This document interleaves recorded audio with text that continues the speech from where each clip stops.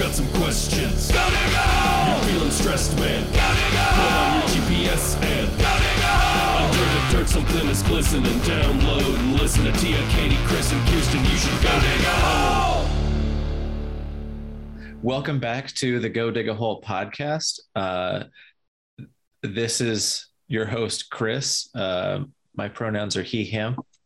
And I'm joined today by an influential poster and a CRM archaeologist in California, Elliot Helmer. Elliot, you want to say hi and tell folks kind of what you're up to? Hello. Hi. I'm Elliot. As Chris said, my pronouns are they, them. I work in CRM full-time in California right now, but I'm also a doctoral candidate at Washington State University, which means that I'm deeply burnt out. And instead of working on my dissertation, I am on a podcast. So I have my priorities in order. And that's, yeah. And I'm a very influential poster. I'm an influencer in archaeology as far as the archaeology influencers go, which is to say that like random tenured professors comment on my tweets sometimes. You told me one today where someone thanked you for your work raising awareness by reading your tweets. Yes, yeah. But, you know, it's part of public discourse. My hard activist work of just bitching online. God, look at the boys. I know that we're recording, but look at them. They do this every time. Artie and Baloo are wrestling right now. How does anybody ever focus on your podcast when they're talking? Or even on my work calls. Like I feel like most of my day is spent in front of the computer on calls, and the dogs are just always there messing around. I feel like it's just expected now that there's going to be a dog around me or in the background. Yeah, I like just pick my camera up and point it at Owen, and I make people look at the dog. Yeah. Look at the boy. Look at him, don't listen to what I'm saying, and the fact that I'm behind on all those reports. But yeah, I don't know. I don't have anything else to say about myself. I guess I work in the Pacific Northwest. My research is in the Pacific Northwest.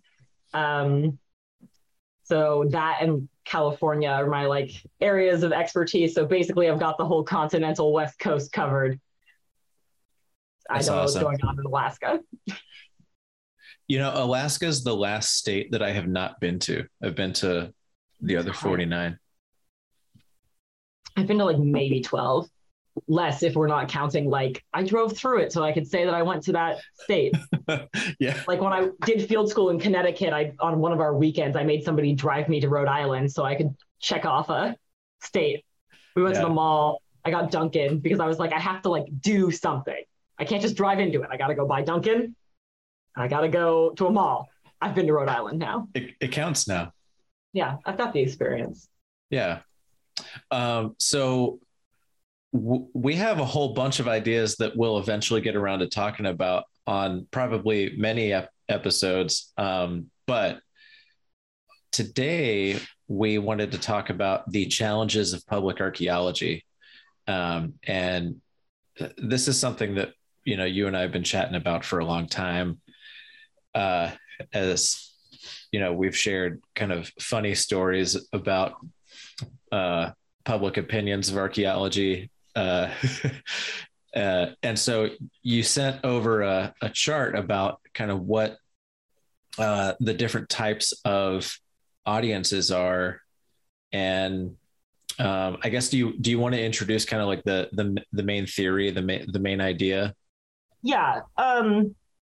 So, I'm sure everybody already knows that, but like generally the idea, right, of public archaeology is that you're talking to the public, educating them about archaeology, except that public is singular in that sort of phrase, whereas there are like multiple publics, and people that like work in communications will like tell you that it's multiple audiences, different, you know, people in the public with different priorities and et cetera, et cetera. And sort of the way that I think about it in terms of like how you can like very easily break down like an audience on like any sort of thing that you're trying to educate people on. But like the way that I was like thinking about it when we decided that we were going to sort of talk about public archaeology was sort of breaking it down into like four groups, which basically, if you're like imagine a Punnett square in your brain.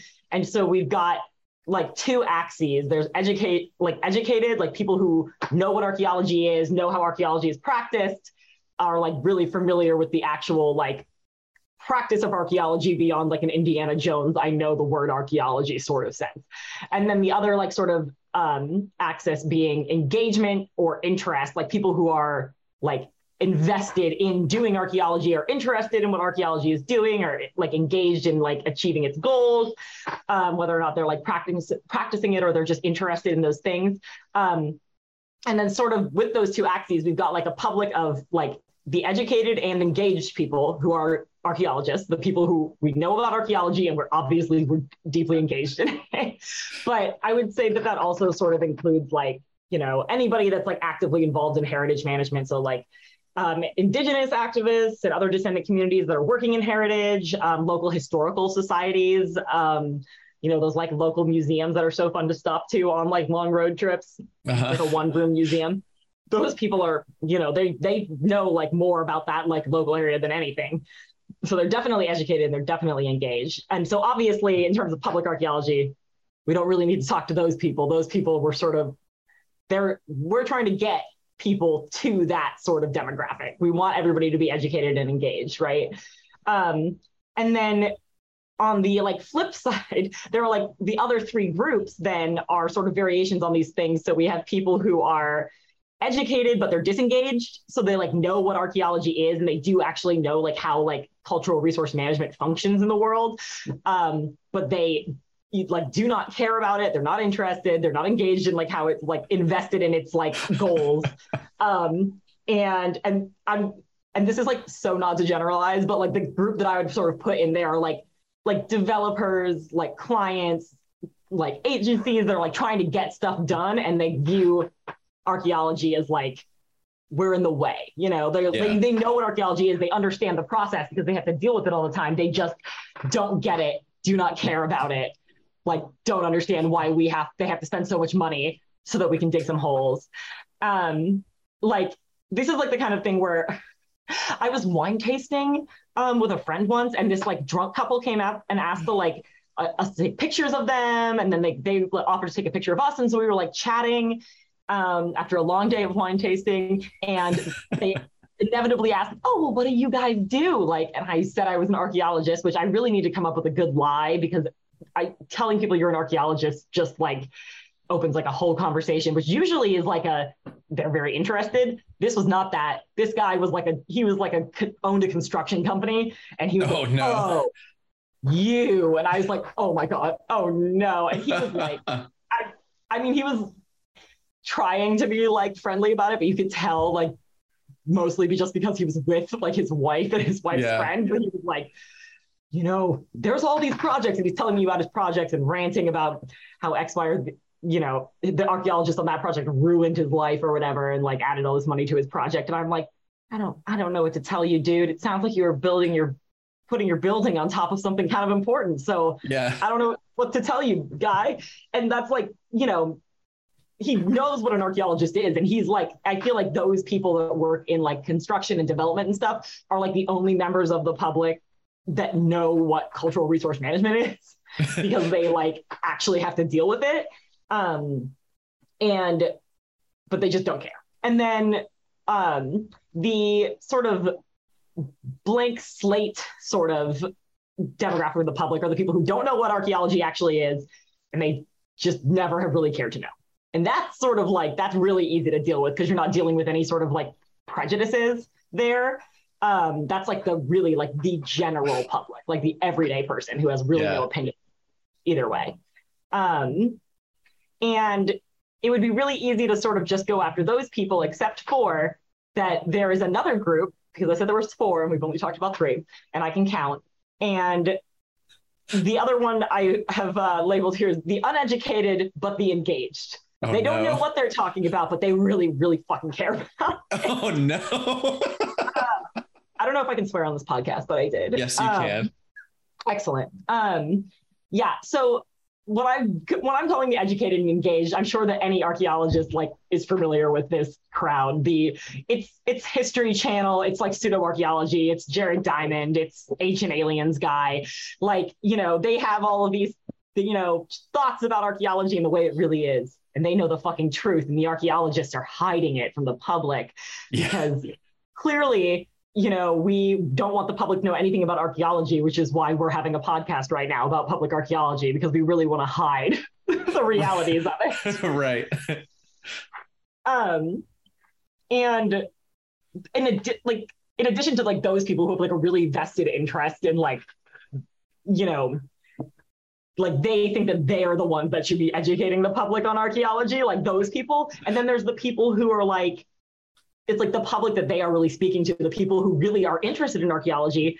They just don't know what archaeology really is. And they're interested in this weird fake version of archaeology that they like think is real. Like, you know, these are like, you know, the people that sort of inspired this podcast, which is the everyday person that like, you know, you hear they're an archaeologist and they are like, oh my God, I've got this rock that I've been carrying around for 20 years. Will you look at it and tell me like how old it is and like what kind of ritual was used in? And I'm like, it's a rock. I don't know. Just a rock. And like, these are the people that are like, I mean, I know you have like your own like stories about it from like the CRM side, but like from like academia, these are the people that call departments. They just like cold call anthropology departments to be like, I think I found something. Like, I swear to God, 90% of the time, the woman who runs the office at our department, she's got her like phone headset on and she's walking around the department, and half the time you can hear what she's talking about, and it's like almost always like some like random person who's called to be like, I found this thing. I, you know, found Bigfoot, because we have a Bigfoot reputation at Washington State University. So like there's a lot of like those calls. I know that like, you know, I know that at like UC Santa Cruz, where I did my undergrad, we would get calls about like things that people found in the woods. And so they're like really, really engaged. They're super interested in it. They just have like no idea what they're talking about. And because they're like, so they want archaeology to be that like thing that you see in the movies. Yeah. I feel like. And so when like an archaeologist tells them like, I'm sorry, that is a rock, or like, no, that's bear poop, that's not Bigfoot poop. Like, you know, it's they get either so disappointed that like you've crushed their souls and they're not interested anymore, or they're mad at you because you crushed their like vision of archaeology, and it makes it really easy for them to fall into that, like, maybe they are hiding things from me. Maybe they just don't want me to know that this rock is worth like $3 million because it was like used in like a blood sacrifice or something. And it's like, it's so hard to like, you're not gonna lie to that person, but also right. It's like by disappointing them, and like no matter how nice you are about it, like you're disappointing them. And that makes it really easy for those like History Channel people, those like pseudo-arc people to like really get in there and be like, yeah, I believe you. I think that you are right that linear feature you saw on an aerial on Google Maps is an alien thing, and definitely not an irrigation line from modern farming, right. Which is also something I've seen before. Like, look, I found these geoglyphs, and it's like, have you ever flown over the Midwest? Right. Like, those crop circles are because there's a boom, an irrigation boom that spins in a circle, and that little green circle is green because that's where the water lands. Yeah. And it keeps the plants growing. Yeah. Come on. I've also seen like aerial images of like parts of the desert where clearly like ATV people have been like doing donuts and stuff. And they're like, look at this. It's a geoglyph. Which, like, those are Jeep roads. But like that's nothing. That's like some like drunk 20-year-old and his buddy did donuts, and they're like ATV, and now there's like random circles all over the desert that you saw on Google Maps. Yeah. And it's this like, so I guess to like summarize this point before we like get into like how I feel about this, is that like there's the archaeologists, like the educated and the engaged people, and we have like 3 different audiences that we're trying to tackle. And it's not as easy as just tailoring your messaging to 3 different audiences, because 2 of the other audiences are actively fighting against you for the Right. fourth audience, because like we have like I've written here in my notes, the loudest voice, which is like the History Channel people. Obviously, they have a whole fucking channel devoted to telling you fake stuff about archaeology and showing you like auctions at storage units. But which of course, like people like go to those things and they're hoping to find that like random like ancient artifact that somebody put in their storage unit. And so we have like those like people, and then there's also like the educated but the disengaged, like the people who know what archaeology is but hate it, who are like actively trying to tell the public that archaeology is bad, like it's slowing things down. You like, oh, you want that like new road built to your like community? The reason it's not being done is because of the archaeologists, and there's a Native American burial ground, and once they get their hands all over it, you're never going to get that road. And it's like, not because they completely botched consultation. Like that's really the thing, is the educated but disengaged group, the land developers and people who are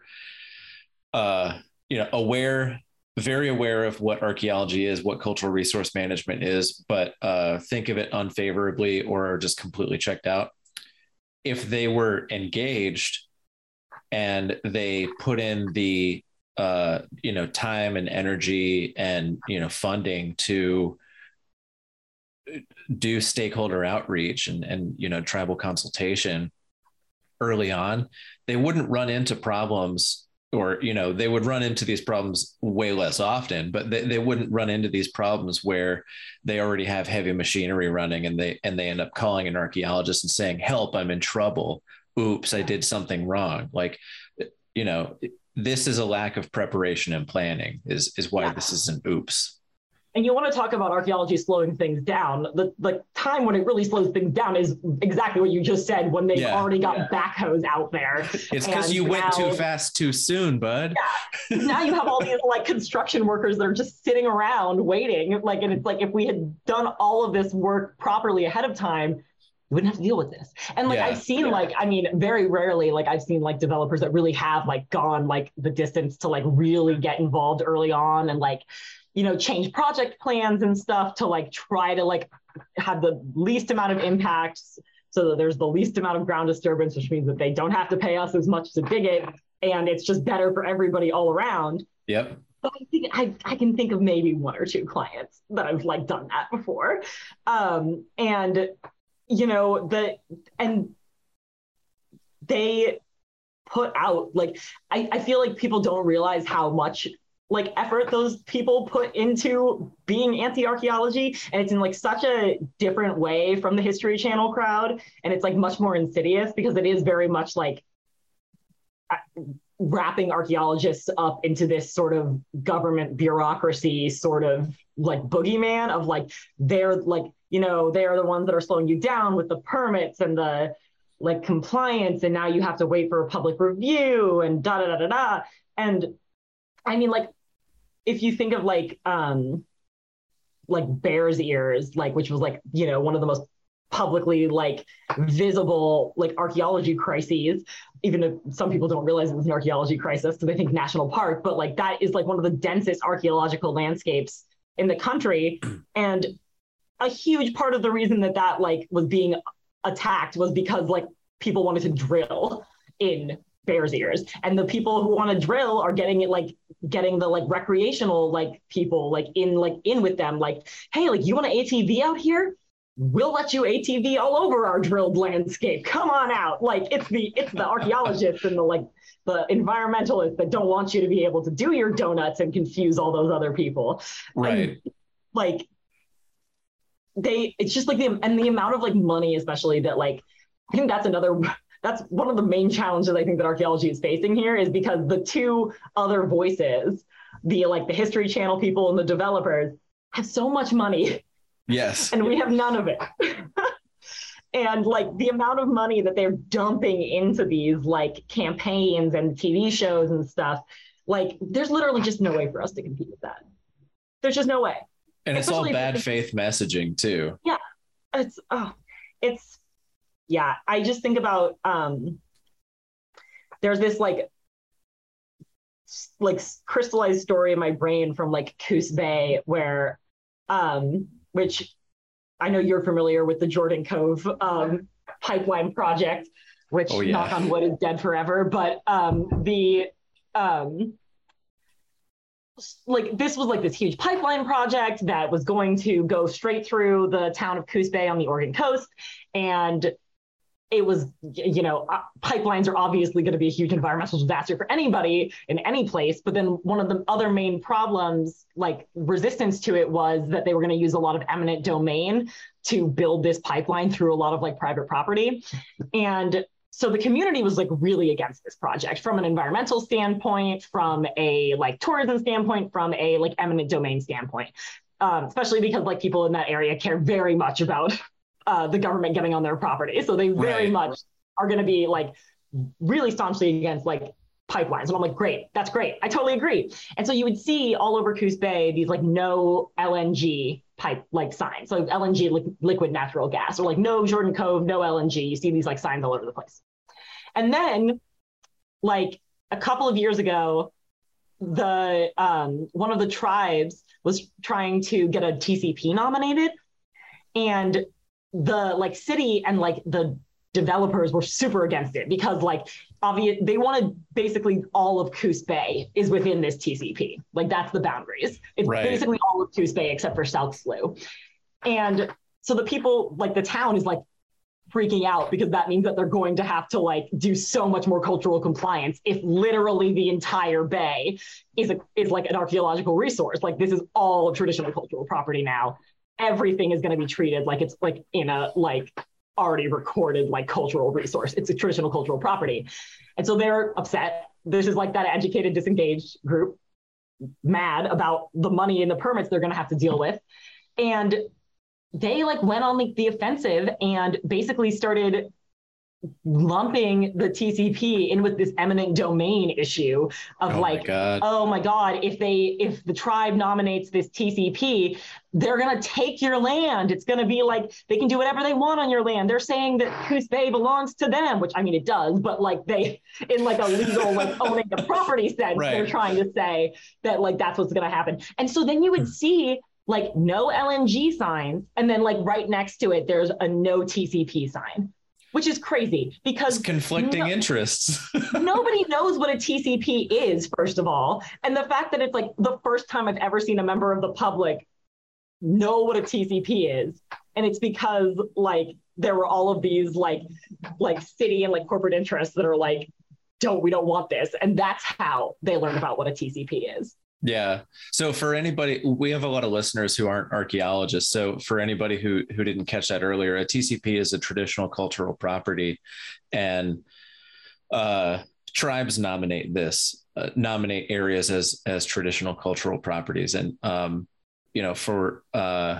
without really going like too far into the weeds on the legal ramifications of a TCP, it's very similar to a historic district, where like a lot of people live within a historic district and you can do whatever you want to with your property. It just means that when certain things trigger laws for development, you have to consider the impact to a historic district or the impact to a traditional cultural property.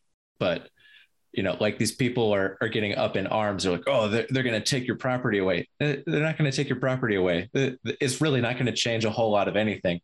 It's just going to mean that you have to consider the impacts to a traditional cultural property. Like maybe you have to do some more tribal consultation if you wanted to put like a football stadium in the middle of Coos Bay or something like that.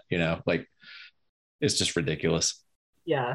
And that's like I feel like the key of like that like scaremongering that the like educated disengaged group is doing, is that like it's going to slow everything down. It's going to stop it. It's like, no. Like you just said, what the law says, you have to consider the impact. Yes. You don't have to because of the impact. There's no teeth. Yeah, it's just, you have to consider them. You have to see, I thought about the fact that I'm going to ruin this like historic site. Right. And that's, so it's like, it's totally like a toothless like thing. But because it does slow stuff down, which costs like developers a lot of money, and that's like really the like they're trying to like spin everything to like really make it scary. And so that's like sort of the angle that crowd is using against the like sort of blank slate, like uneducated, disengaged group. And then we have back to the History Channel people, which are, I feel like, so much more aggressive towards archaeologists. Like, I feel like the developers are really just like, they're not like attacking people online and trying to say that we're like lying to the public. And, you know, obviously, and this has been like rehashed by like a million people, like in more detail than me, but the entire idea behind pseudo-archaeology and, you know, ancient aliens and the idea that, you know, there's all of these extraterrestrial connections and people from Africa were like sailing the entire Atlantic and they were the Olmec actually. And like all of this, like these like theories, they are like based, like I would confidently say 99.9% of the time in like some sort of racism or anti-Semitism or just this general, like there's somebody out there controlling the whole world and the archaeologists are the ones pulling the strings for like, you know, whoever that boogeyman is.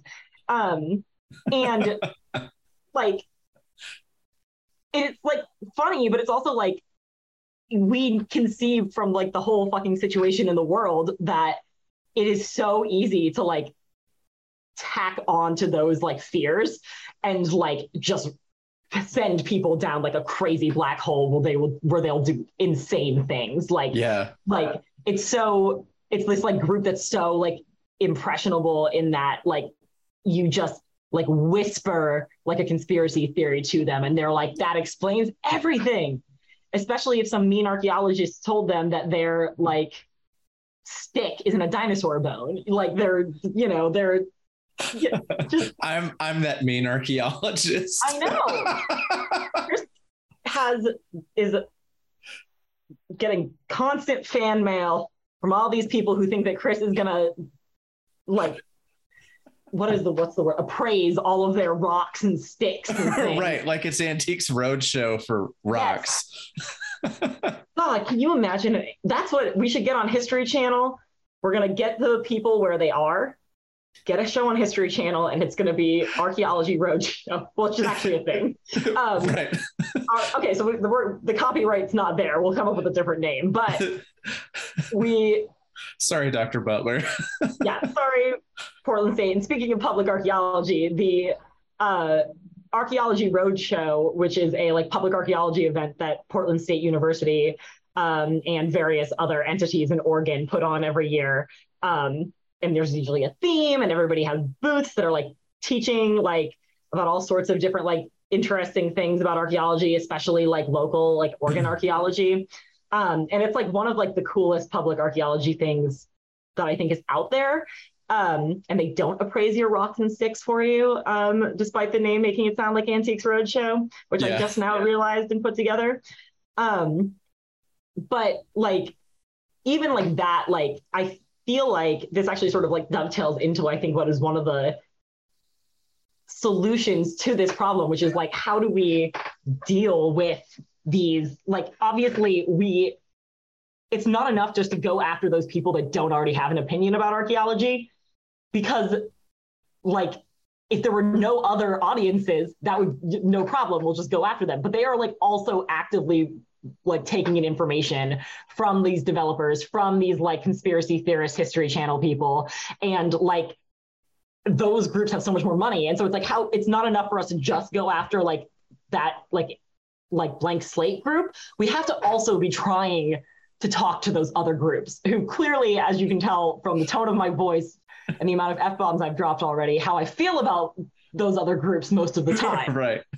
But like, there's literally no way to like actively like make meaningful like educational changes to like the rest of the public without like also like taking down those other like sources of information that they're taking in, like especially because they are so like prevalent. Like, I mean, archaeologists don't have a like cable channel, you know, like it's there's like no way that we could possibly compete against that kind of like messaging. Which then like brings us to like, how do we deal with that? How do we talk to those like people and try to like take their, especially the people who are like engaged and interested, like those, like, you know, the people that I keep making fun of, I'm very sorry. But that's the thing, it's like we make fun of them. Oh, they think that that's a stick. That's so like, they think that's a dinosaur bone. They think that's an arrowhead, but it's just like a rock that's kind of triangular. Oh, it's so funny. Except that like, when you like dismiss them out of hand, now they're going to go home pissed.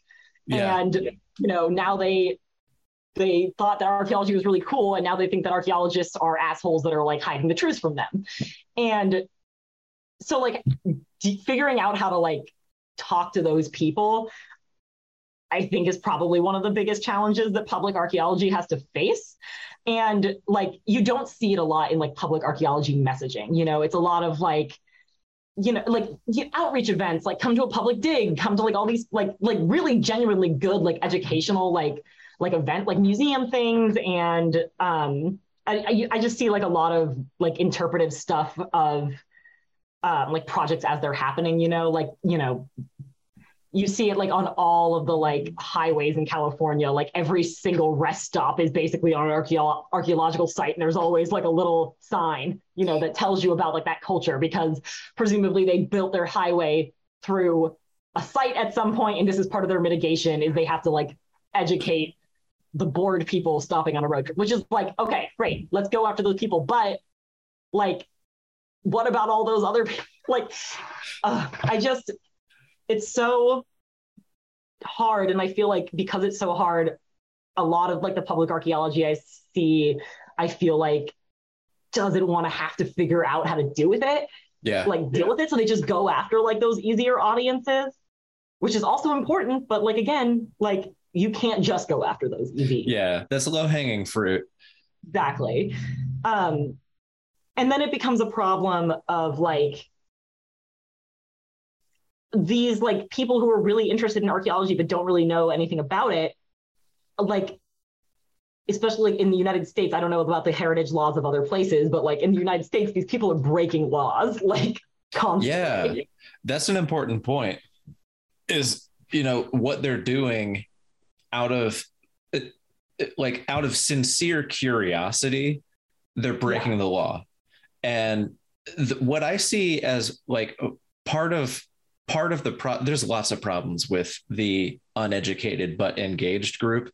But one of the problems I see is they're very interested in archaeology, but they're either not interested or just not equipped to do the research or critically evaluate things to like understand what an object is. Like, if someone brings like just a dirty, normal ass rock, like they don't have the research skills to figure out, why is this just a rock? And why is this not, you know, an ancient treasure from the Garden of Eden that you found in Tennessee of all godforsaken places?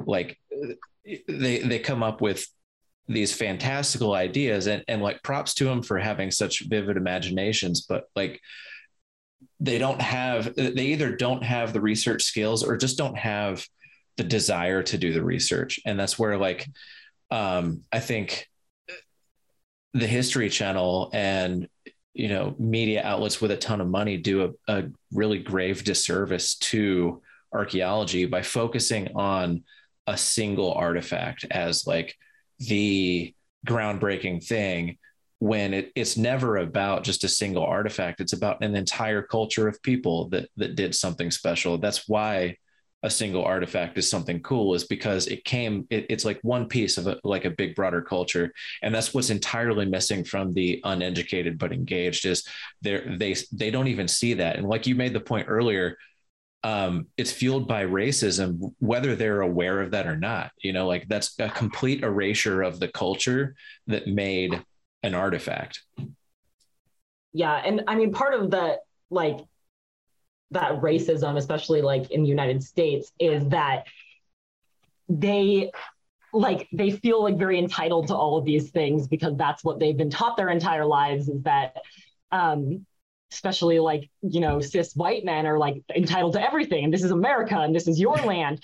And because like America has done such a like, I don't want to say incredible, but like such a extensive, very well, I guess, successful job of like hiding the fact from the public that indigenous people still exist, it really becomes very easy for them to be like, yeah, this is mine. I'll just take it. Like, what do I care? Like, I don't care about like, the people who did this. It doesn't matter to them now. I don't really care to learn anything about them because we already know about them. There's those noble savages or whatever from the past. And it's, well, what's one more arrowhead? And it's like, well, it can be a lot, especially like the stuff that's like the coolest for like people to like collect is also the stuff that has the most information a lot of the time. It's like those diagnostic, like complete like projectile points and arrowheads and spear points and all that. And the whole like the problem with dealing with this, like, because it like they are like really genuinely interested. And I feel like part of it is they just don't like to be told that they're not correct is one of it. Partly because they do feel entitled, and they feel like the part of that entitlement, I think, is like being entitled to being correct all the time. Like they're just not used to, like, that's one of the benefits of being like them in society is that they don't have to ever be questioned. And so when somebody tells them that they're not right about something, they're like, well, that's not my God-given American freedom to be right about everything. You don't say no to me. If you said no to me, like nobody says no to me. Otherwise, I wouldn't have gone onto public land and stolen an artifact. Well, it's not public land, Chris, because if it was public, like that means that it belongs to them, the American people, right? So the government doesn't get to own anything. Right. Like, it's the public land means it's for me, the public, right? So I get to take whatever I want off of it. Exactly. And, I totally got sidetracked, but like the reason I got on this whole tangent is because that's something that the Archaeology Roadshow out of Portland State like has done is they've like opened like originally it was just like an event in Portland that happened every year. And then they started doing ones in Burns, way out in Eastern Oregon, which for people who are not familiar with Eastern Oregon, if you've heard of the Malheur Wildlife Refuge takeover, if you've heard of the Bundys, like that's the cultural situation that's happening out in Eastern Oregon. It's like hardcore, like right-wing libertarians. The, public land means it's theirs. This is their land. Like, we want it fair and square from the Native Americans, and, we can do whatever we want. And those people, like, they love, it's part of like the culture out there to steal artifacts. Like that's part of what they do. It's fun for them. They love it. There's a bar in like Eastern Oregon where you can trade in an arrowhead for a free beer. Like that's like what you're dealing with. And so like the Archaeology Roadshow, like totally props to them because they realized like we're just like preaching to the choir here in Portland. Like we're going to be able to get people that are like easy pickings to get interested in this stuff. Like we need to like go out to like Eastern Oregon, and like if we want to stop like looting and we want to stop people from having these like busted opinions about archaeology, which is that like archaeology is just whoever they want, like any random person picking up artifacts. Yeah, that's our archaeology or history to them. It's like, no, we have to go out there and we have to explain to like those people like where it's at and like work through that. And they like do they'll like let people like come and bring their like artifacts and like they'll tell them about them and like try to explain to them as part of that, like, we could have learned a lot more if this had been next to all the other things it was next to when you found it. And like, trying to like not like totally shut them down. And I think that this is something that I feel like a lot of like rural parts of the West archaeologists are like pretty good at this. And I feel like people who are like living in like big cities, like big city archaeologists, like don't, because like it's easy enough to be like looters, terrible. They have nothing to offer us. They're destroying the archaeological record. But then like you spend enough time in these like rural areas and you realize like they are, like you said, like they genuinely are curious. Like it's out of genuine curiosity. It's not out of like malice 9 times out of 10, because they don't know enough about archaeology to be like malicious about it. Like they don't realize that taking an arrowhead up off the ground is going to like destroy like a whole other like, set of information.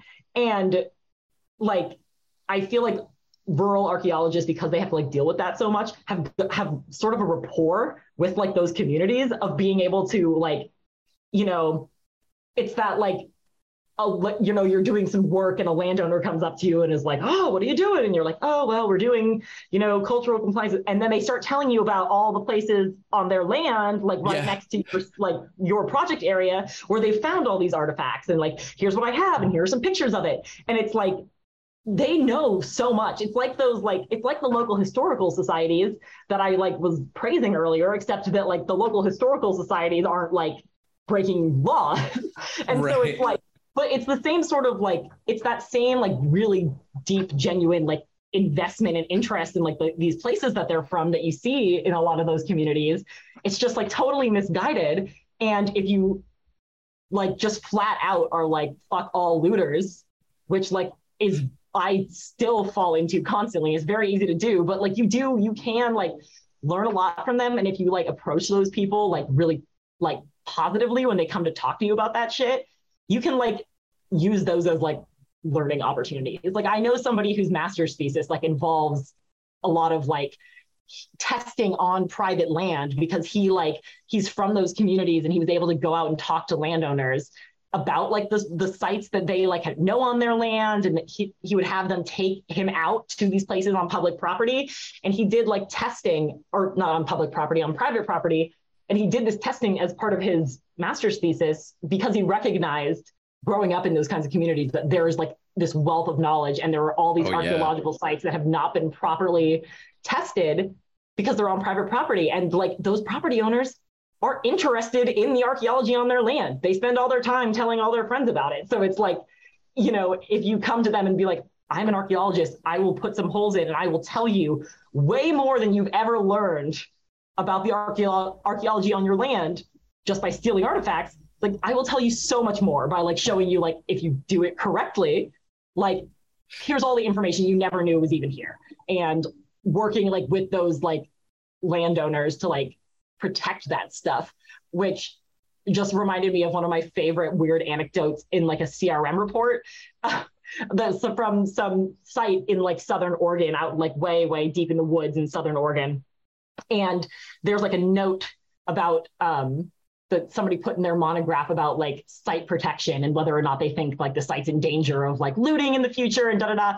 And they were like, you know what, I feel pretty confident this site's going to be okay because the property owner, she's this like sweet old lady, and she told me she's got a rifle and she's not going to let anybody get near her property, and nobody's getting near that site to loot it. And like, you know, like, if you can get like that sort of like, if you just like redirect that like genuine curiosity, it's like now you have like these, I mean, like you have like real like advocates and protectors of this stuff now, because like, you know, if you have those, if you try to build like positive relationships with them, they become like allies in it. The trouble is that like, oh, this, you know, sweet old lady in Southern Oregon, like, you know, is different from like virulent alt-right racist in like Burns that helps take over a wildlife refuge. And like those people like actively destroyed archaeological records like while they were in the like wildlife like headquarters, like because they are like self-avowed white supremacists. Like they see destroying Native American culture as part of their white supremacist project. But yeah, I mean, that's like a clear distinction, is like these people, like the Bundy militia was very aware of what they were doing. But, you know, like the average landowner who has over decades accumulated a collection, like you said, they're just genuinely curious and like really stoked that it's there and they want to know more about it. Yeah, it's like one of those things where you have to like approach the situation kind of, I feel like, optimistically, and then the second you realize they're a white supremacist, you just back right up. Right. Assume good faith until you recognize bad faith. Yeah, because like I do think that there's like a lot of like, I don't know, I've had like really good like conversations with, you know, landowners like out in like the middle of nowhere.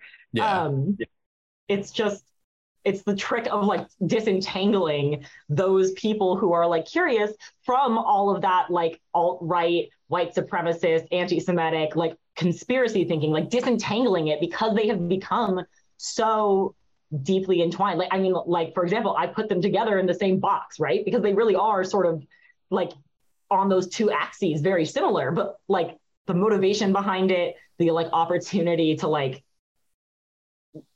make headway with people. And I think that's that idea of like the motivation behind it. Like if we're going to put a third axis on this, like that's what differentiates like those well-meaning people who are genuinely curious and that's their motivation versus the people who are their genuine motivation is either to make money or convince you that Native Americans were too stupid to build like Monk's Mound. Like, you know, like it's, you know, it's, what's the motivation here? Is it white supremacy or is it genuine curiosity in history and just like a genuine misunderstanding of what archaeology is? And so like, I think that now that I've added my third axis to my quadrant, which makes good thing this is a podcast because now I wouldn't be able to draw this in any way. It's a cube. Like, yeah, it's a cube. It's a sphere. It's, you know, galaxy braining out. It's like the Webb telescope is looking at it. Exactly. And the Webb telescope, I can't believe it didn't find a picture of like the alien with their pyramid building like kit on their spaceship. But yeah, I think that like, especially in like that area, like it's the motivation is what really like differentiates that group. And like trying to figure out like how to, like, I feel like part of the problem is if you go into those spaces trying to like make headway, because it's so entangled, you're going to end up in a space with like absolute, like terrible people who you're never going to be able to convince. Like you're never going to be able to teach them the value of archaeology because they don't see the value of archaeology because they're too busy trying to like, you know, assert like white supremacy over like the United States by erasing all Native American heritage. And yeah, it's one of those things too where it's like there's like a fascination with like a total disrespect where you'll see like the people, like I guarantee you those like Bundy guys that were destroying stuff at the like wildlife headquarters, how much you want to bet like half those people have arrowhead collections back at their houses? Oh yeah. Like it's like, again, it's like, it's the motivation. It's like you walk into somebody's house and they have a bunch of arrowheads. It's like, okay, but like, why? Like, because they feel that they're entitled to everything that's on their land and everything that's on public property. So they're just going to take whatever they want because they feel they're entitled to it, or because they're like, well, this is neat, I'm going to keep it. Yeah. And I mean, like, I totally get the like inclination to do so. Like, I mean, when I was a little kid, I like picked up like old railroad ties and crap because I thought it was cool. And I still pick up cool rocks. I pick up cool rocks all the time. I just came from working at like a chert quarry and I came back with like my tool bag full of rocks, not even like nappable rock. I was like, I'm going to take these and I'm going to flint nap them. And I'm like, no, this is terrible rock. It's definitely not worth flint napping, but boy, is it stripy. So I'm going to keep it. It's like a zebra stripe to this stuff. Yeah. But yeah, it's, I don't know. I feel like I'm just going to keep repeating myself because it's so, this is the problem. It's like, you just get so wrapped up in like recognizing the issue and really like having difficulty implementing any solutions. And then you just spin out and you end up with a bunch of archaeologists on Twitter complaining about this and not really having any tools or inclination to do anything about it whatsoever. Right. It's an echo chamber. They think that the public is like reading their Twitter, and it's like, no, other archaeologists and maybe some other academics are reading your Twitter. Sorry, like, but your tweets are not that interesting. They're not following you. Yeah, I'm not like, you know, I'm not an influential poster. I have like 1,200 followers on Twitter, and I like know half of them. Like, it's, you know, like I just feel like it's sort of like folds into that like general problem of like online activism where people think that if they like change their Instagram like picture to a black square, they're like doing something really incredible for Black Lives Matter. It's like, yeah, you know, the people that are like picking fights with like, you know, the History Channel account on on Twitter. It's like nobody's reading that. They don't care. Like if you like, you know, the Twitter is not the place to reach out to the publics that we're trying to talk to. You're just, you know, feeding into this like trolling nightmare. These people need to touch grass. And plus, like, that's what they want. They want to pick fights. And like, if a real archaeologist starts picking fights with like what is that? Like, you know, the Oak Island show, the like Treasure of Oak Island or whatever it was on History Channel. Like, people are like picking fights with hosts on these ridiculous fake History Channel shows, which, oh my God, that reminds me. There was like a huge fight on Twitter with William Shatner. Do you remember that a couple of months ago? I completely missed that. No. Oh my God, William Shatner has some like pseudo-archaeology show on History Channel or something. I don't know if it's History Channel, but, you know, one of those cable networks. And people started picking fights with William Shatner. Like, and then he's picking fights back with them. And there's like random, like tenured archaeologists fighting William Shatner on Twitter.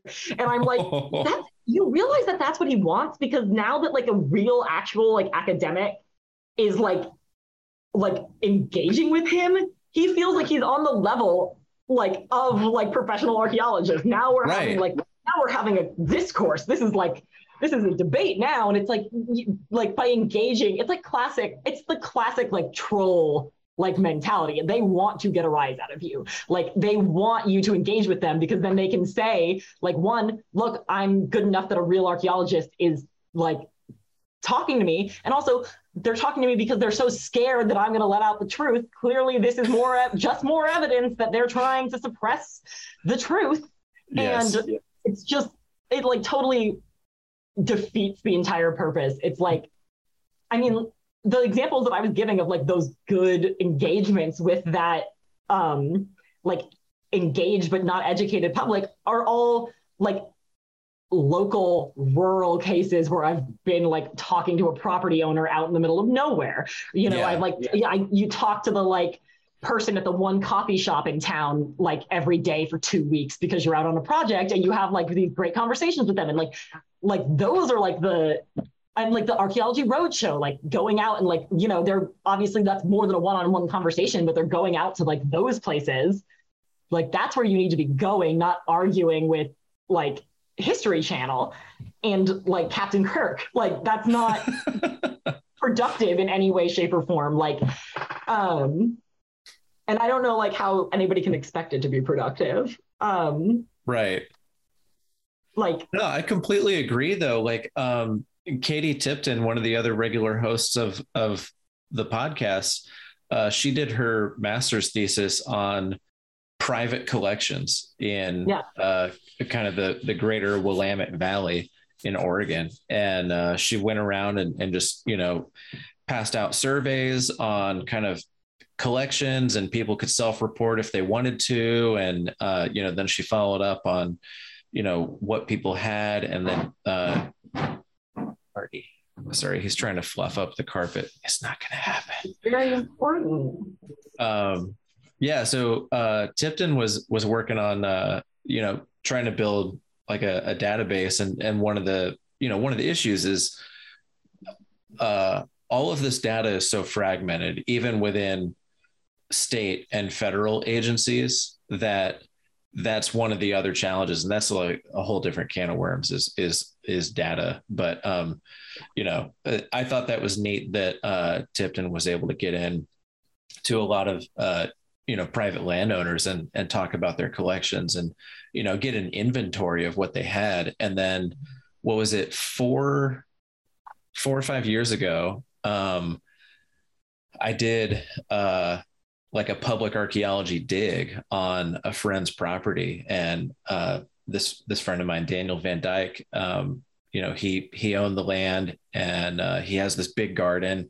And for years, he would text me a photo of, you know, like a biface or a grinding stone or, you know, some cool historical artifact that he found.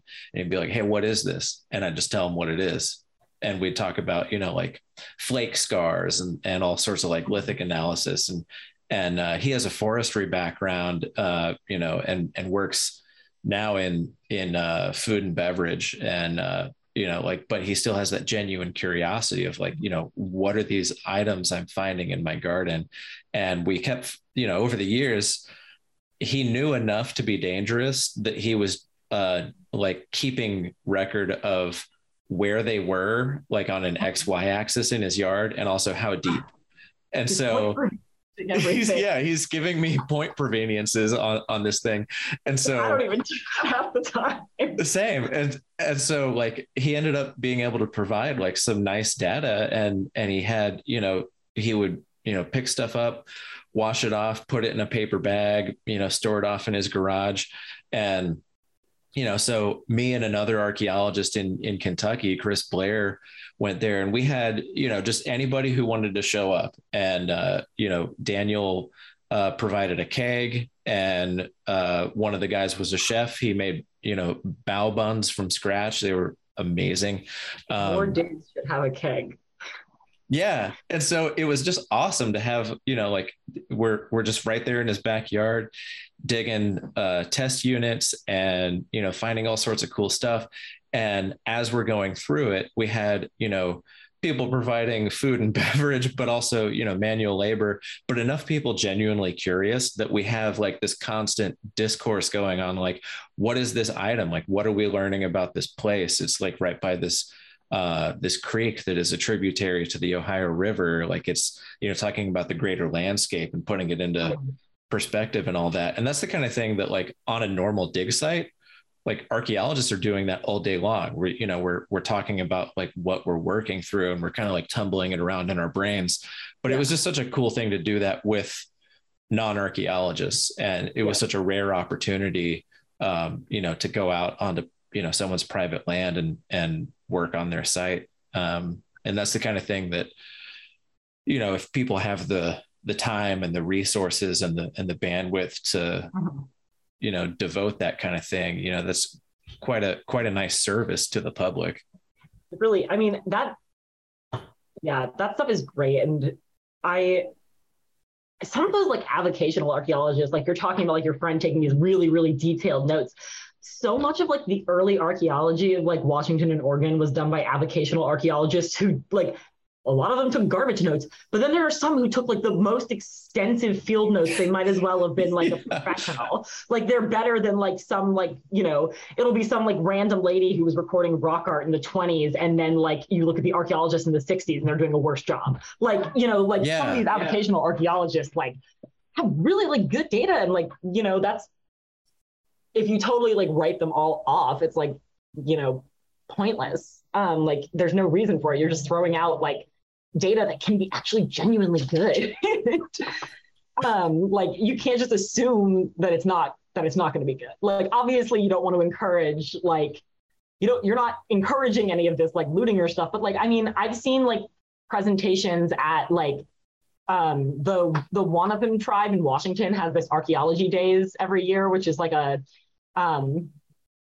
it's like a public archaeology thing, but it's like the first day is like for like children, and the second day is like kind of like a mini conference. Like people give like half an hour like presentations, and it's like a mix between like archaeologists and like members of tribes. And then every year there's like one or two like avocational guys that's there, and like the tribe invites them, and they like 9 times out of 10 they're retired, and they're like, what I'm going to do with my time?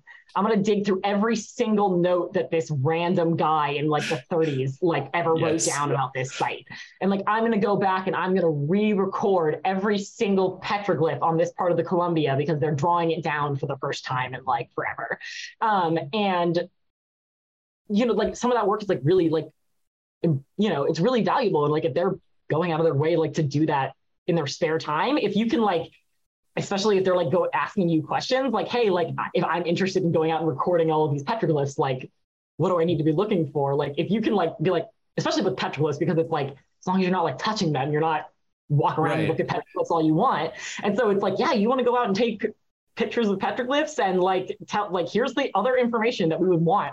And like, and that's like, he like works with like a local archaeologist that like he's been buddies with like for 50 years. And like, so he knows like, oh, I want to look at the weathering and I want to know like the relation of the petroglyphs to each other. And like, like if you like build those like relationships, you can sort of like, you get like a real like sort of ally in that. Yeah. And like private landowners in general, like, I mean, it's like awesome that like your friend wanted to like do that like project. Like if we could get like, that's like, every once in a while I'll hear like a dream of like some archaeologist that's like got lucky enough that some random rich property owner was like, hey, I want to see what's going on my land. You want to dig it up? And it's like, here's like all the money you could ever want to survey this like land. And like, I every once in a while you hear about these like magical pipe dreams and I'm like, how did you get, but that's the thing is like, it's these like crazy, like, it's like these random rich people who happen to have a lot of property that like want to do this. And like but like everyday random people like your buddy, like have sites in their backyards too. And they just like, maybe they're interested in it and they don't really know what to do about it. And there's no money for them to like excavate it, even if they were interested and wanted to. And if they don't have a friend who's an archaeologist, it's like, well, I'm either just never going to learn anything about it or I'm just going to start digging shit up myself and putting it in my house. And like, I mean, my like dissertation like site, the collection came from an inadvertent discovery on private property that like they hit a midden and the guy was like, yeah, the tribe can excavate it, go for it.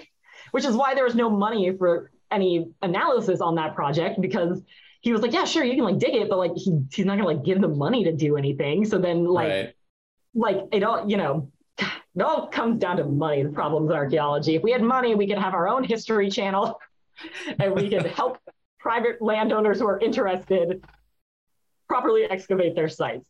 Because that's the other thing. It's like all these sites are being dug on like, you know, public land. It's like there's a fuck ton of private land out there in the United States that also has archaeological sites on it.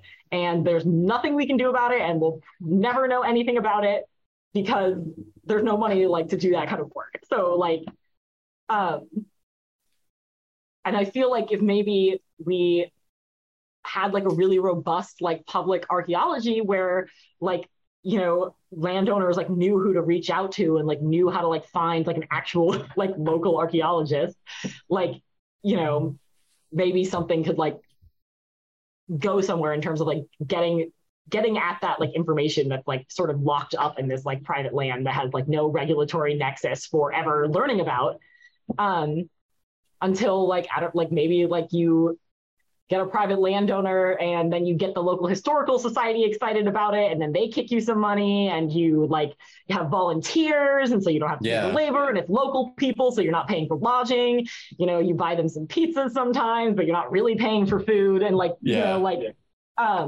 I just feel like that brings like that would be like this great like sort of opportunity to have this sort of like community archaeology going on. But the thing is about that is that it has to be like in partnership with like people who actually know what they're doing, with like members of the local tribes, archaeologists who are like actually trained in like controlled excavation methods.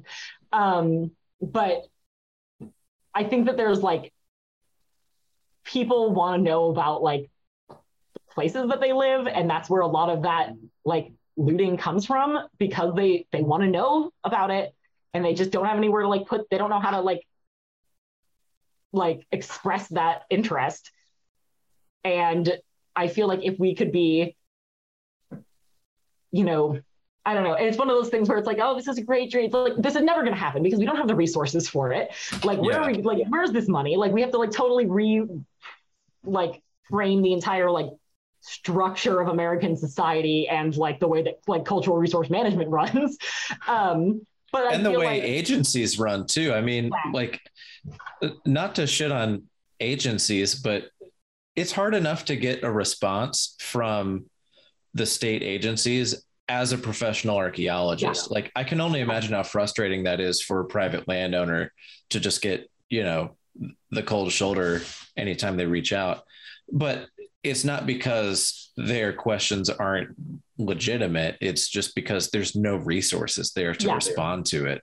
You know, it's such a woefully underfunded discipline, but it's important. And what's wild is there's laws that require it, that compel cultural resources to be studied, but there's no funding for it. So it's kind of like, oh, why even bother, I mean, but like I have projects that are like on hold right now because the agency was like, I don't know, we don't have money for it. It's like, yeah, I mean, I guess then like, your project's not going to happen until because what?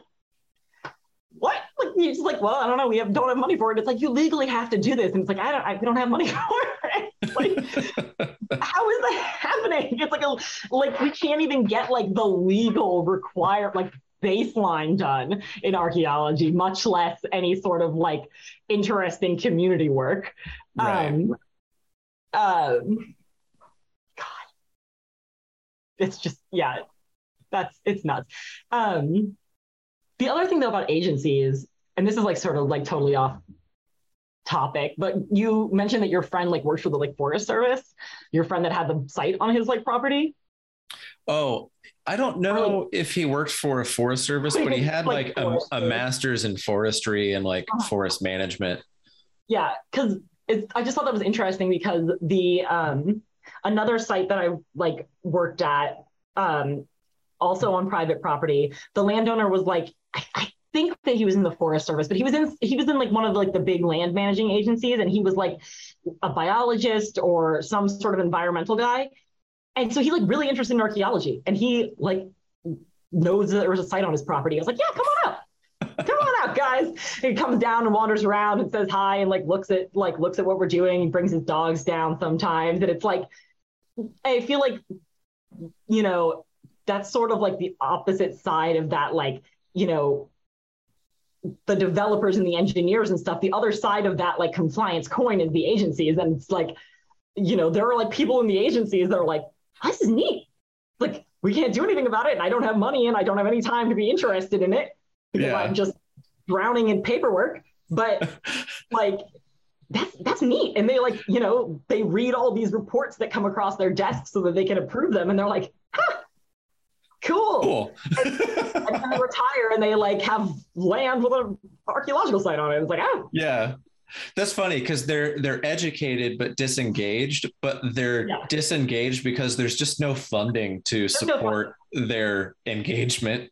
Yeah, until they retire, and then they can be like, come on out, and then that's great because then they know enough to like find an actual archaeologist and like get like a real project going because it's like, I worked with that archaeologist for years when like they were like working in like for the tribe and I was working for the agency, and we've worked together for years and years and years, and it's like, oh yeah, like those like connections could be like also really interesting. But of course you can talk about all the connections and community you want to build, but like with no resources and no money and no time, it's very difficult to do more than the bare minimum as it is. Like trying to like do these like I don't know, there's like so many like interesting like and beautiful ways that archaeology could be used that I feel like it's just not being like tapped into because like we don't have the tools or the resources to like figure out how to like get them like not figure out to get them going, but like to actually implement any of these things. And so I think that the moral of this podcast is that somebody should fund our show that's not going to be called Archaeology Roadshow. It'll be called something that's not copyright infringement, unless they want to partner with us. And let's get some money going towards that. That's the call. This is the any rich philanthropists want to fund our television show. It'll be great. We'll put all our dogs in little Indiana Jones hats. Yes. You hear that? You're going to get a little hat? Oh, yeah. Yeah, I don't know. Just give us more money. That's the moral of the story. Yeah. I said not all your listeners are archaeologists, so presumably maybe some of those people have money. Not the archaeologists, definitely, but maybe some of the other listeners. We sure hope so. How many billionaire listeners want to fund our network? Right. It's going to be a channel. It's got me... This is just me spitballing here, just brainstorming. But like Portland has a really vibrant mutual aid community. And so it sprung up for the most part in 2020 during the during the Black Lives Matter protests and the anti-police violence protests, and they were called blocks, and they're still around, but just a little bit less active. But there's like snack block, cat block, plant block, like people doing all sorts of mutual aid projects that are like very subject focused, like somebody who has access to plants and gardening shit, like they can pass that stuff around. It just makes me wonder, like, what would a mutual aid archaeology look like? And like the Black Trowel Collective has that going for funding, but what would a local, like really community level mutual aid archaeology look like if it could do the just like cradle to grave archaeology projects for people? Yeah. And I mean, that would be doing something like local like that would be, I mean, a great opportunity to like get, obviously, any random thing that I spitball with the assumption that the tribes and descendant communities are going to be directly involved in it in some way. And I feel like doing those, like, if you like built up like a local, some sort of like a local archaeology mutual aid thing to like really like, I mean, there are sites that are like getting destroyed all the time, like that are on private property, and like stuff like, problems that we know are occurring, like, like I know somebody that like goes up to this site in Canada constantly, like twice a year at least, to help the tribe like rebuild the seawall that's trying to prevent the midden like from washing into the ocean. And that's like something that he does, like not like it's on like public land, but like he does it out of his own like free time and stuff. And it's like, there are sites like that all the time, all over the place, that are being like threatened. And it's like, what could we do to like, do those kinds of like heritage projects to like serve the archaeology as like in conjunction with like serving the community to like sort of fill in the gaps of like things that like obviously like we talked about, like problems with like the laws that are like, you just have to consider the impact, you don't have to do anything about it. And it's like, okay, but like so how do we like fill in like the gaps where those like laws fall short? And I know there are like people in CRM that like do their damnedest to try to like squeeze those like bits into their reports and try to jam like those kinds of things into the project, like because like it's just the laws are not like designed to like really function as like heritage preservation. And so it's like, there are like archaeologists that give a shit all over the country. They're trying to like patch up holes like that. And it's like, if we could enlist like an interested public in like trying to like fill in the gaps, like where you can't from like within like the industry. I mean, I think that there's a lot to say, even like within the framework of the law, like there are like public comments, like periods on like all of these projects. And like and nobody weighs in on them. Nobody knows about them. If they do know about them, they're not aware of the archaeology part of it. They're like thinking about like noise pollution or something. And like how do we get like communities involved in like speaking up about projects that like they don't support because they're like gonna eminent domain steal your land, but because they care about the archaeology and they don't want archaeology to be destroyed, clearly like the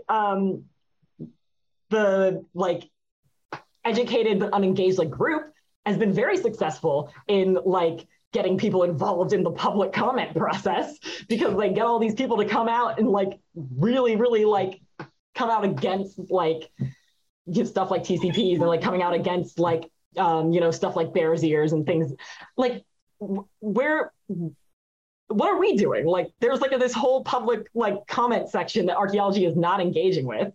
And we could like really be,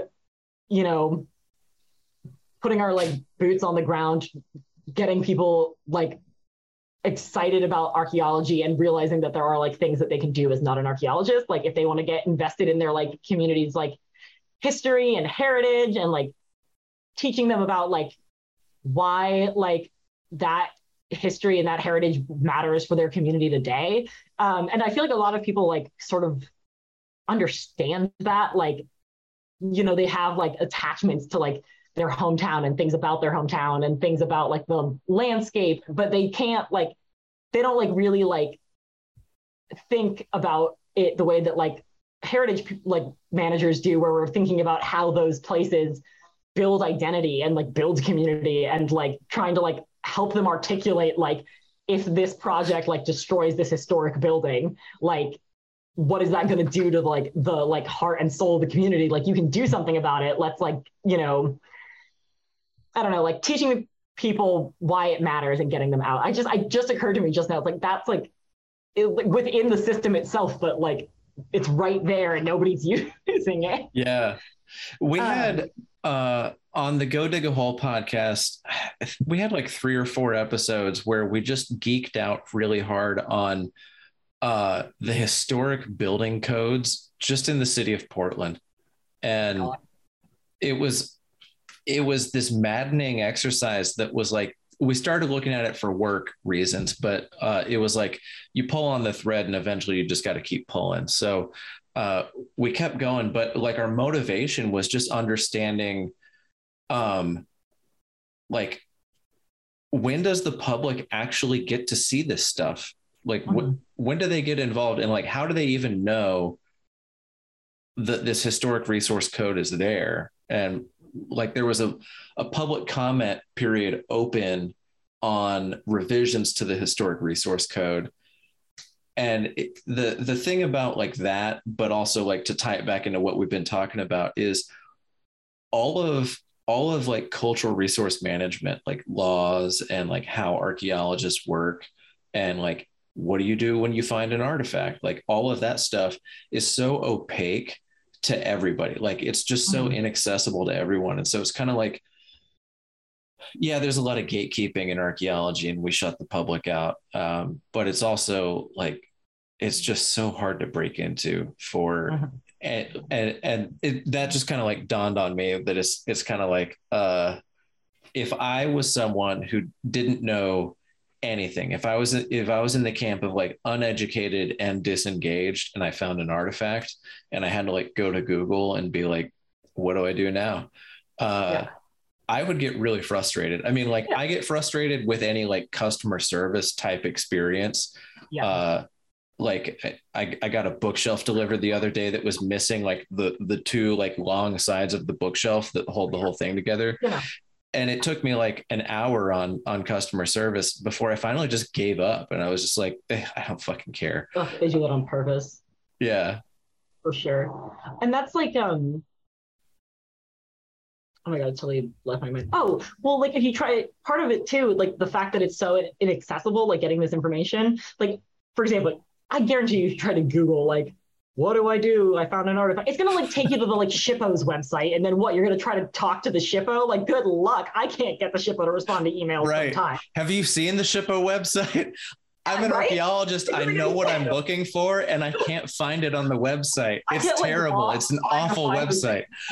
It's like, yeah, so it's like, what are they going to do? They're going to Google it and be like, I don't know, how am I going to get in contact with this person?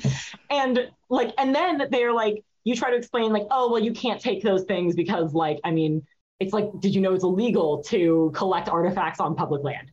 Yeah. Oh, no, I didn't know that. But then like trying to explain to them like why, like, oh, it's because you lose all this information and da-da-da-da-da. And trying to explain that to them. And then they're like, yeah, but I don't get that information anyway. It's like, you're going to lose the information, but who's losing it? I don't get it. Where is the information? Right. Like, so what information? Yeah. Like it's so hard to like explain to them why it matters if they're not getting any of the like benefits of why it matters, because they are not reading American antiquity and like they're not like slogging through like paying like hundreds of dollars for institutional access. So like what are, like and then they're just reading pop archaeology because that's what's out there and that's what's free. And yeah, this is like, I was looking this up while I was talking because you mentioned talking about like historic building codes in Portland. And that reminded me of like one of the instances where I saw like the public trying to like take advantage of like cultural resource law for like the first time. I was like, shocked that I was like seeing it like from outside of an archaeologist perspective, where the original headquarters of the Black Panther Party in Oakland they're trying to like tear it down and put up like apartments and condos and stuff there. And one of the like avenues that like these like, you know, there's like a website with petitions and stuff on it. And one of the avenues they were like looking at was like contacting the like city council of Oakland to get it like listed on the like local register, so that like you couldn't develop it into apartment buildings. And I was like, yeah, that's like right there. Like, see, like people get it, but it was like, the part of the thing too was that like they were like, oh, if we just get it listed, then they can't do anything to it. It's like, no. It's like, no, that's just the start. Like, so like even then it's like, and you see that a lot too. I see people who are like really like invested in like protecting something, and then they get mad because they think that the archaeologists like screwed it up because it went through anyway. And like, they're like, oh, well, the archaeologists missed X, Y, and Z, and now they're building this pipeline. And can you believe it? The archaeologists messed up. And it's like, no, the archaeologists did their job. It was just that the agency looked at the report and went, I considered the impacts, and then went on their merry way, because it's like, they think that like the identification of a site means that project can't happen. And then when it does happen, they think that the archaeologists like missed the site or like underplayed it. And like, not saying that doesn't happen, but it's also like, that's not like, I see so many like angry articles and like tweets about that all the time. And I'm like, no, that's not what was going on. No, they did their job. They did it well. And the project is still like within legal compliance. It's just the problem is, you know, like you hear this a lot in like indigenous rights context, that consultation is not consent. And so it's like, you can have a project that's completely legal. It's compliant with every law, but it is still not a benefit to the community. Well, and you don't even need to like actually talk to anybody to have legally done compliance, because like you send your letter, you send your email, and you wait like however whatever law it is amount of days, like, and like, and if they don't respond, you get to keep going. That's consultation. You did it, buddy. The window closed. You never spoke to anybody, and you can say that, yes, I like legally have completed consultation, check that box. And then the public understandably like sees like this project going through, and the tribe is like, yeah, we didn't talk to anybody about that. And they're like, they totally ignored the tribe. And it's like, no, I mean, they legally completed consultation. No, the email went out. Yeah, like, nobody answered it.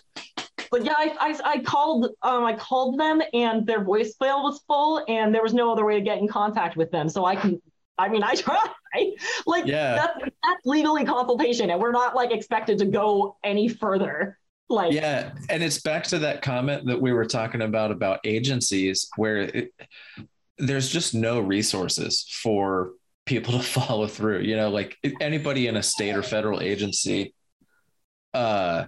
is, you know, like woefully underpaid and just incredibly overworked, and they're expected to stay on top of, I don't know, like I was talking to our favorite tribal historic preservation officer, and she has, I forget how many projects, but it's just like hundreds of projects that are just like on her radar all the time. And I can't manage that kind of thing. Like, no. I'm just one person. Just like every like other TIPO is working on projects that are also not cultural resource projects, because there's just like the tribe is stretched so thin that it's like, well, I guess I'm also trying to pay attention to all these other like environmental projects that have nothing to do with archaeology, just because like, and I'm supposed to keep track of all of this, and like, and then like, what am I supposed to do? Like, in an ideal world, like you would like just keep following up until you've got somebody to talk to you. But it's like, I have like 11 projects going on, and I don't have the time to like call them like, you know, like once every week, and to like, or like send multiple letters, or like go out of my way to figure out like, are they in the, well, obviously you wouldn't do this now because you can't go into an office, but like, there's no way that like you could like find out when are they in the office? Like, can we schedule a meeting? I can show up and talk to you. And it's like, yeah, no, like you just don't have the time for that. Like, yeah. And then 30 days pass and it's like, well, sayonara, I did it. I gotta keep moving. Sorry. And yeah, I just like, it's one of those things where I'll see in articles and like blogs and stuff, people will be like, this is in violation of the National Historic Preservation Act because they're building this road through an archaeological site. And it's like, I can see why you would be confused because the law does say historic preservation. So I can understand your confusion here, but this is not actually in violation of that law at all. Which is like a whole other, like, I guess like,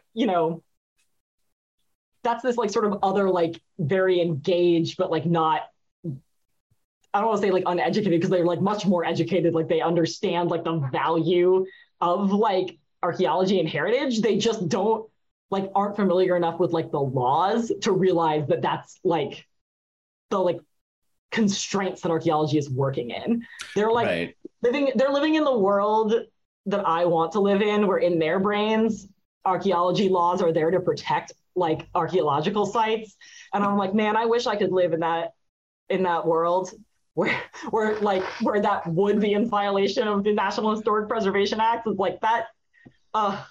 Yeah. I don't want to like totally like ruin your dreams, but like, yeah, it's not like, man, I had a conversation like that with a land developer many years ago who wanted to develop a site or develop a subdivision on an archaeological site. And it was a pretty big, like it was on the National Register of Historic Places and also just very important to the local tribe.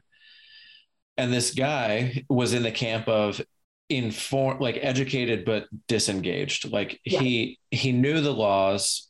He just didn't care. He said, I would just want to build my subdivision. I'm going to get filthy rich off of this development and I'm going to move on to the next one. And so he asked me, is there anything that will stop me from building the subdivision? And I had to pause. His question was in good faith. He said, if I go through every single step of this process, is anything going to stop me? Is there anything so important that you find that I would actually have to not build this? Yeah. And so I told him, I said, at the end of the day, anything is possible if you have enough money. Yeah. And that's the thing is, if you really want to keep developing in a location and money is no object to you, yeah, sure. You can go through every single stage of the process. You can go through like every single possible creative mitigation and just like standard mitigation, like data recovery. Yeah. For anybody who's not an archaeologist, data recovery is when like you're going to build something on an archaeological site and the only option to save the site is to completely excavate the entire site. And so that's what's called a data recovery is that's a type of mitigation is taking all of the data possible from the site before it's totally wiped out. Although in like reality, it's often like, we're going to take 15% of the site. Yeah, it's a sample. And hopefully that's enough of a sample that we'll know what's going on. And then we'll never be able to look at it again because you're going to put a building on top of it. Right. And yeah. But yeah, like you can do anything you want if you have enough money, which is kind of sad. But I mean, that just goes back to your point about how like there's the National Historic Preservation Act compels people to operate within a framework, but if you have enough money, you can just keep going to the next phase in the process. Like I remember like when I took like a cultural heritage class in undergrad, and we read section 106. Yeah. And we read lots of NHPA, but when I read the line where it was like, yeah, you just have to consider the impacts. And I was like, that's what I like learned. I was like, oh no, it's all come crumbling down.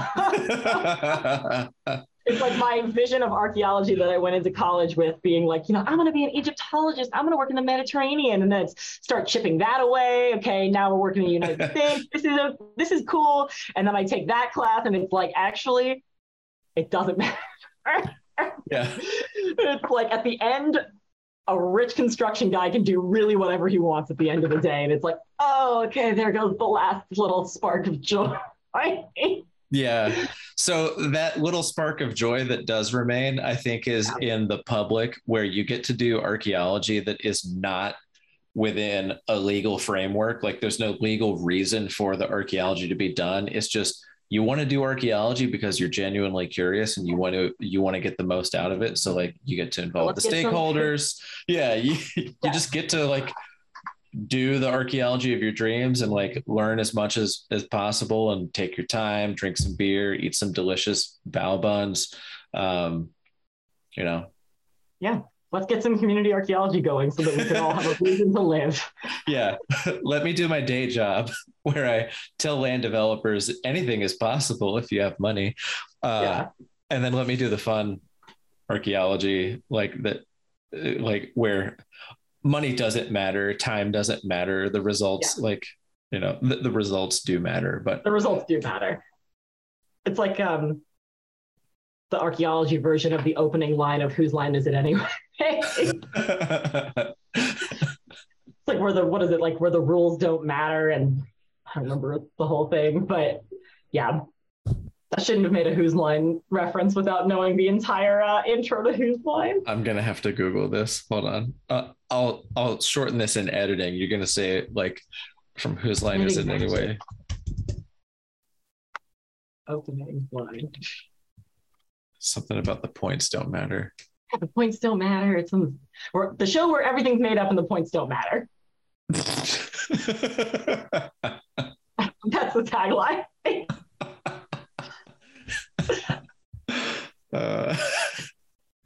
The show where the dig where the budget's made up and the timeline doesn't matter. Timeline doesn't matter. Like I have time for one day every weekend to dig like half a unit. Right. The world's longest project, but we're gonna. You don't care what happens here for a while, right? Like we can just dig until we're done, and we don't have to go fast. Right. Like I can leave this hole open as long as I want, right? Yeah. Oh my God. Well, you had one more point about your contribution to public archaeology that I feel like needs to be made. It's in the notes. Oh God. I put this in as like a total joke because I gave this to you to like read. This is true because I have to explain what cultural resource management is multiple times a week, basically, because my biggest contribution to public archaeology is being on dating apps. And every single time somebody asks, what do you do for work? Even though it's in my profile right there. So yeah. I don't know why people ask because they don't read the profile. And then I have to explain, well, so you've heard of an environmental like compliance study, right? Like, the spotted owls that you can't build on top of. Okay, now imagine it's an archaeological site and you can build on top of it. Because I do I'll like explain it like with the environmental impact thing, and people will be like, oh, so you keep archaeological sites from being destroyed? And I say, no.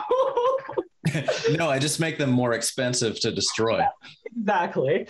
I just try to learn as much about it as I can before it's destroyed. Yeah. Yeah, like truly that is my biggest contribution to public archaeology because I have to explain it literally constantly. So this is to all the single archaeologists out there, get on dating apps and start explaining to people what it is that you do. You don't have to get any farther than that. You just go ahead and ghost them right after, but they'll know what archaeology is. That is public outreach. There we go. Don't ghost them too mean, though, because then they'll think that we're mean. Right, yeah. A sort of subtle, polite, sneaking out the door or ghosting. Yeah. With my new role in more sales focused, the other CRM has come up a lot more, the customer relation management.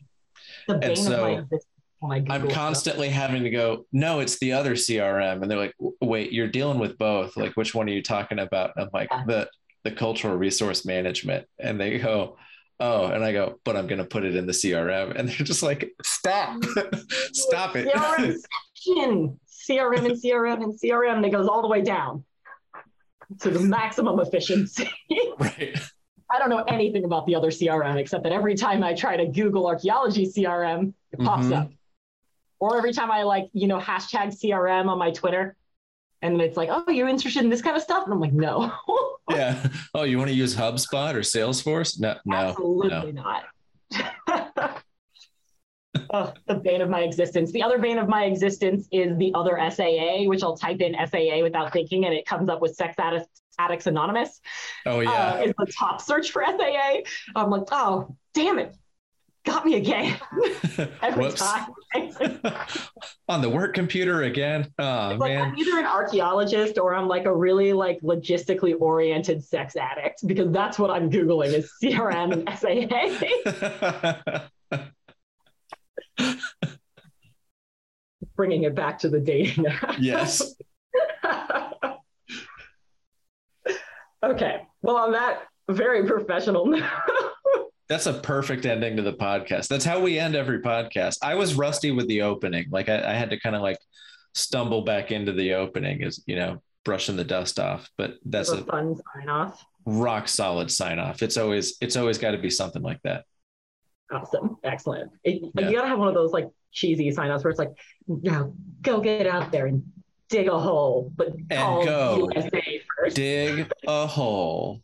Go dig a hole, but call 811 first. Right. Don't put a shovel into a power line. It's going to be bad.